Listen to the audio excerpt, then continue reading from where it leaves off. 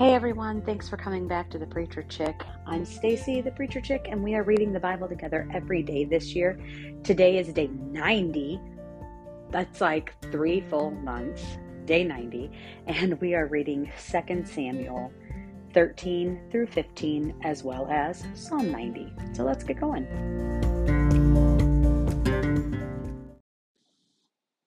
Some time passed. David's son Absalom had a beautiful sister named Tamar, and David's son Amnon was infatuated with her. Amnon was frustrated to the point of making himself sick over his sister Tamar because she was a virgin, but it seemed impossible to do anything to her. Amnon had a friend named Jonadab, a son of David's brother Shimeah.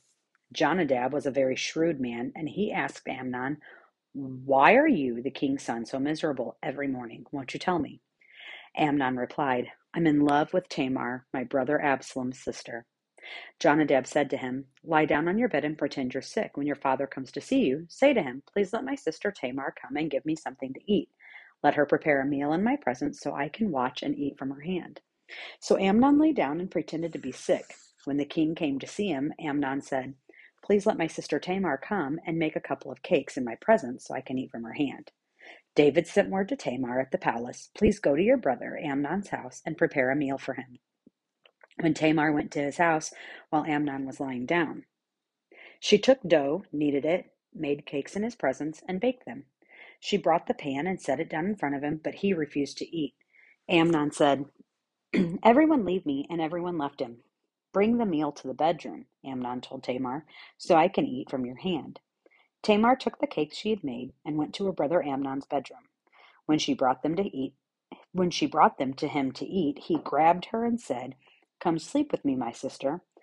"Don't, my brother," she cried. "Don't disgrace me, for such a thing should never be done in Israel. Don't commit this outrage. Where could I ever go with my humiliation? And you would be like one of the outrageous fools in Israel. Please speak to the king, for he won't keep me from you." But he refused to listen to her, and because he was stronger than she was, he disgraced her by raping her.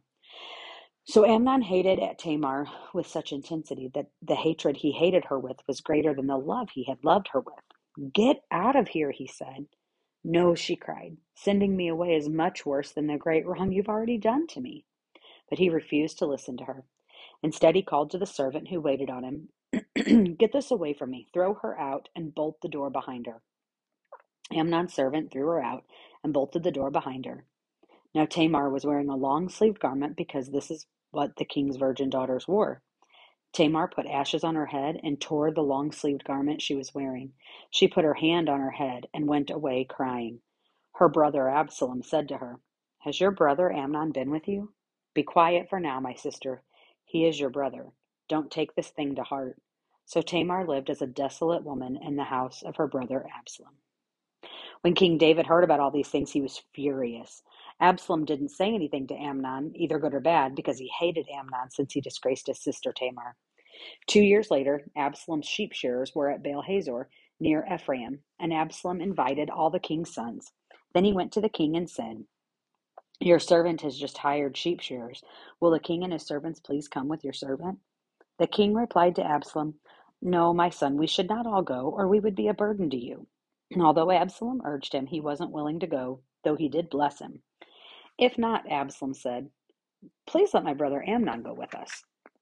The king asked him, "Why should he go with you?" But Absalom urged him, so he sent Amnon and all the king's sons. Now Absalom commanded his young men, "Watch Amnon until he is in a good mood from the wine.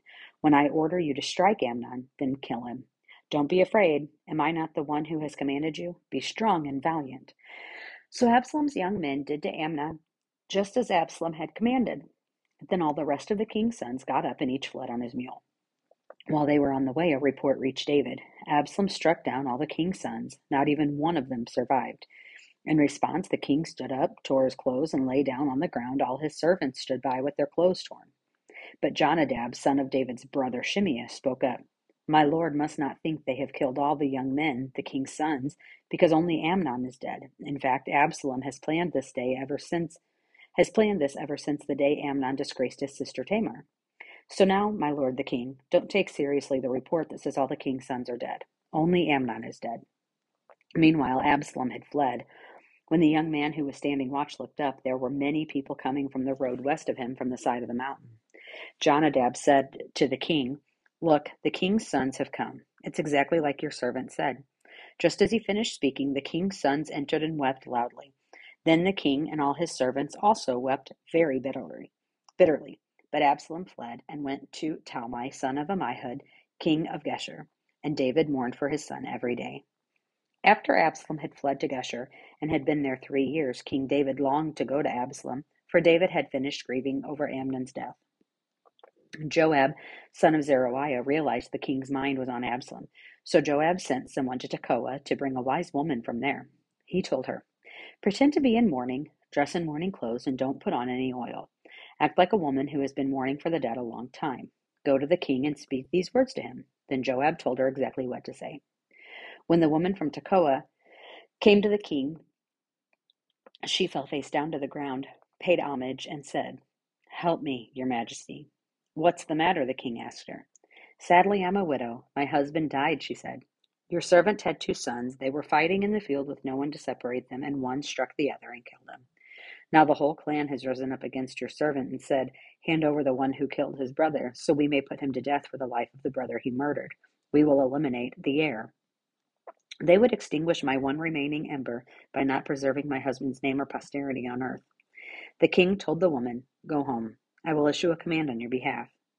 Then the woman of Tekoa said to the king, "My lord the king, may any blame be on me and my father's family, and may the king and his throne be innocent." "Whoever speaks to you," the king said, "bring him to me. He will not trouble you again."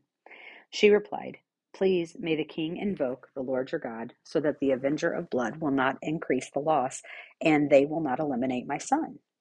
"As the Lord lives," he vowed, "not a hair of your son will fall to the ground."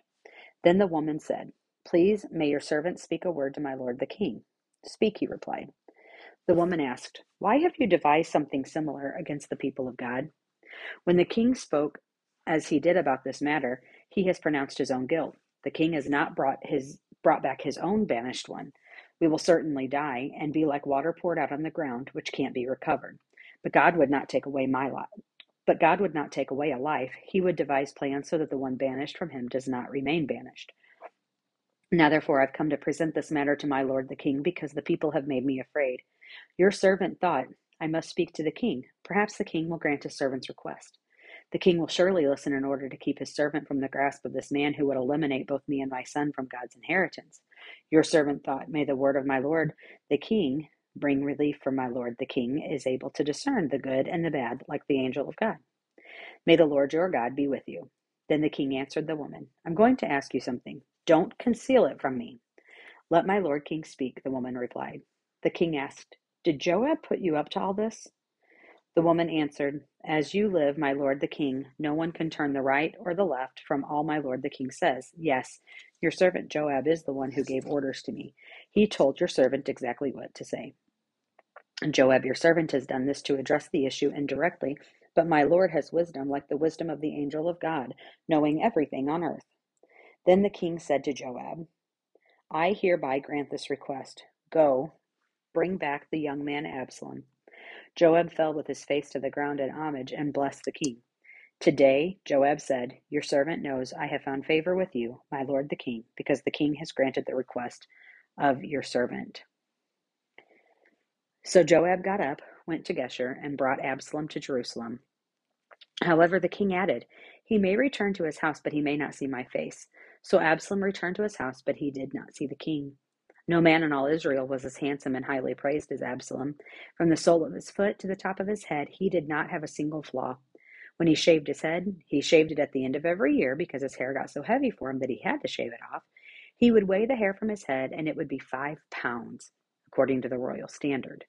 3 sons were born to Absalom and a daughter named Tamar, who was a beautiful woman. Absalom resided in Jerusalem 2 years, but never saw the king. Then Absalom sent for Joab in order to send him to the king, but Joab was unwilling to come to him. So he sent again a second time, but he still would not come. Then Absalom said to his servants, "See, Joab has a field right next to mine, and he has barley there. Go and set fire to it." So Absalom's servants set the field on fire. Then Joab came to Absalom's house and demanded, "Why did your servants set my field on fire?" Look, Absalom explained to Joab, I sent for you and said, come here, I want to send you to the king to ask, why have I come back from Geshur? I'd be better off if I was still there. So now let me see the king. If I'm guilty, let him kill me. Joab went to the king and told him. So David summoned Absalom, who came to the king and paid homage with his face to the ground before him. Then the king kissed Absalom. After this, Absalom got himself a chariot, horses, and 50 men to run before him. He would get up early and stand beside the road leading to the city gate whenever anyone had a grievance to bring before the king. For settlement, Absalom called out to him and asked, what city are you from? If he replied, your servant is from one of the tribes of Israel, Absalom said to him, look, your claims are good and right, but the king does not have anyone to listen to you. He added, if only someone would appoint me judge in the land, then anyone who had a grievance or dispute could come to me, and I would make sure he received justice. When a person approached to pay homage to him, Absalom reached out his hand, took hold of him, and kissed him. Absalom did this to all the Israelites who came to the king for a settlement. So Absalom stole the hearts of the men of Israel. When 4 years had passed, Absalom said to the king, please let me go to Hebron to fulfill a vow I made to the Lord. For your servant made a vow when I lived in Geshur of Aram, saying, if the Lord really brings me back to Jerusalem, I will worship the Lord in Hebron. Go in peace, the king said to him. So he went to Hebron. Then Absalom sent agents throughout the tribes of Israel with this message. When you hear the sound of the ram's horn, you are to say, Absalom has become king in Hebron. 200 men from Jerusalem went with Absalom. They had been invited and were going innocently, for they did not know the whole situation. While he was offering the sacrifices, Absalom sent for David's advisor, Ahithophel, the Gilonite, from his city of Gilo. So the conspiracy grew strong, and the people supporting Absalom continued to increase. Then an informer came to David and reported, the hearts of the men of Israel are with Absalom. David said to all the servants with him in Jerusalem, get up, we have to flee, or we will not escape from Absalom. Leave quickly, or he will overtake us quickly, heap disaster on us, and strike the city with the edge of the sword. The king's servants said to the king, whatever my lord the king decides, we are your servants. Then the king set out, and his entire household followed him, but he left behind 10 concubines to take care of the place. So the king set out, and all the people followed him. They stopped at the last house, while all his servants marched past him. Then all the Kerethites and Pelethites and the people of Gath, 600 men who came with him from there, marched past the king. The king said to Ittai of Gath, why are you going with us? Go back and stay with the new king, since you're both a foreigner and an exile from your homeland. Besides, you only arrived yesterday. Should I make you wander around with us today while I go wherever I can? Go back and take your brothers with you. May the Lord show you kindness and faithfulness. But in response, Ittai vowed to the king, as the Lord lives and as my lord the king lives, whoever my lord the king is, whether it means life or death, your servant will be there. March on, David replied to Ittai. So Ittai of Gath marched past with all his men and the dependents who were with him. Everyone in the countryside was weeping loudly, while all the people were marching out of the city. So the king was crossing the Kidron Valley. All the people were marching past on the road that leads to the wilderness. Zadok was also there, and all the Levites with him, carrying the ark of the covenant of God. They set the ark of God down, and Abiathar offered a sacrifice until the people had finished marching past. He offered sacrifices until the people had finished marching past. Then the king instructed Zadok, return the ark of God to the city. If I find favor with the Lord, he will bring me back and allow me to see both it and its dwelling place. However, if he should say, no, I do not delight in you, then here I am. He can do with me whatever he pleases. The king also said to the priest Zadok, look, return to the city in peace, and your 2 sons with you, your son Ahimaaz and Abiathar's son Jonathan. Remember, I'll wait at the fords of the wilderness until word comes from you to inform me. So Zadok and Abiathar returned the ark of God to Jerusalem and stayed there.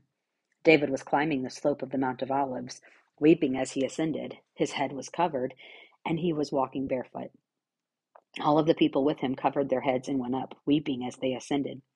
Then someone reported to David, Ahithophel is among the conspirators with Absalom. Lord, David pleaded, please turn the counsel of Ahithophel into foolishness. When David came to the summit where he used to worship God, Hushai the Archite was there to meet him with his robe torn and dust on his head. David said to him, if you go away with me, you'll be a burden to me. But if you return to the city and tell Absalom, I will be your servant, your majesty, Previously I was your father's servant, but now I will be your servant. Then you can counteract Ahithophel's counsel for me. Won't the priests Zadok and Abiathar be there with you? Report everything you hear from the palace to the priests Zadok and Abiathar. Take note, their 2 sons are there with them, Zadok son Ahimaaz and Abiathar son Jonathan. Send them to tell me everything you hear. So Hushai, David's personal advisor, entered Jerusalem just as Absalom was entering the city. And now for Psalm 90. Lord, you have been our refuge in every generation. Before the mountains were born, before you gave birth to the earth and the world, from eternity to eternity, you are God. You return mankind to the dust, saying, Return, descendants of Adam. For in your sight 1,000 years are like yesterday that passes by like a few hours of the night. You end their lives, they sleep. They are like grass that grows in the morning. In the morning it sprouts and grows, by evening it withers and dries up. For we are consumed by your anger, we are terrified by your wrath. You have set our iniquities before you, our secret sins in the light of your presence, for all our days ebb away under your wrath. We end our years like a sigh. Our lives last 70 years, or if we're strong, 80 years. Even the best of them are struggle and sorrow. Indeed, they pass quickly, and we fly away. Who understands the power of your anger? Your wrath matches the fear that is due you. Teach us to number our days carefully so that we may develop wisdom in our hearts. I just heard somebody, Annie Downs, talking about this, about numbering our days. And I don't think I've ever really given it a ton of thought, but when she talked about it, she talked about how her and her staff sat down and they numbered their days. They looked at the rest of the calendar for the year and they planned out intentionally the rest of the summer and the fall and things that they needed to do in the office and taking personal time and all of that stuff. And I just thought, I don't think I had ever thought of approaching this of numbering our days quite like that, but I do like that, to be intentional with the time that we have, to make best use of the time that we have. I think that's really, really cool. Let me finish Psalm 90. Lord, how long? Turn and have compassion on your servants. Satisfy us in the morning with your faithful love, so that we may shout with joy and be glad all our days. Make us rejoice for as many days as you have humbled us, for as many years as we have seen adversity. Let your work be seen by your servants and your splendor by their children. Let the favor of the Lord our God be on us. Establish for us the work of our hands. Establish the work of our hands. And so that's day 90. And actually, what my Bible says is that that's a prayer of Moses. And that is actually kind of cool if you look at it that way, that it was authored by Moses. It's probably one of the oldest, if not the oldest, psalm. And that we can come to the Lord and that He can, the whole number of the days again, right? That He can make us keenly and acutely aware of how short life truly is, so that we do make the best use of our time and have a meaningful life with God, where we seek His wisdom and submit to Him to do all that He desires for us to do. Hope to see you back here tomorrow for day 91. Bye.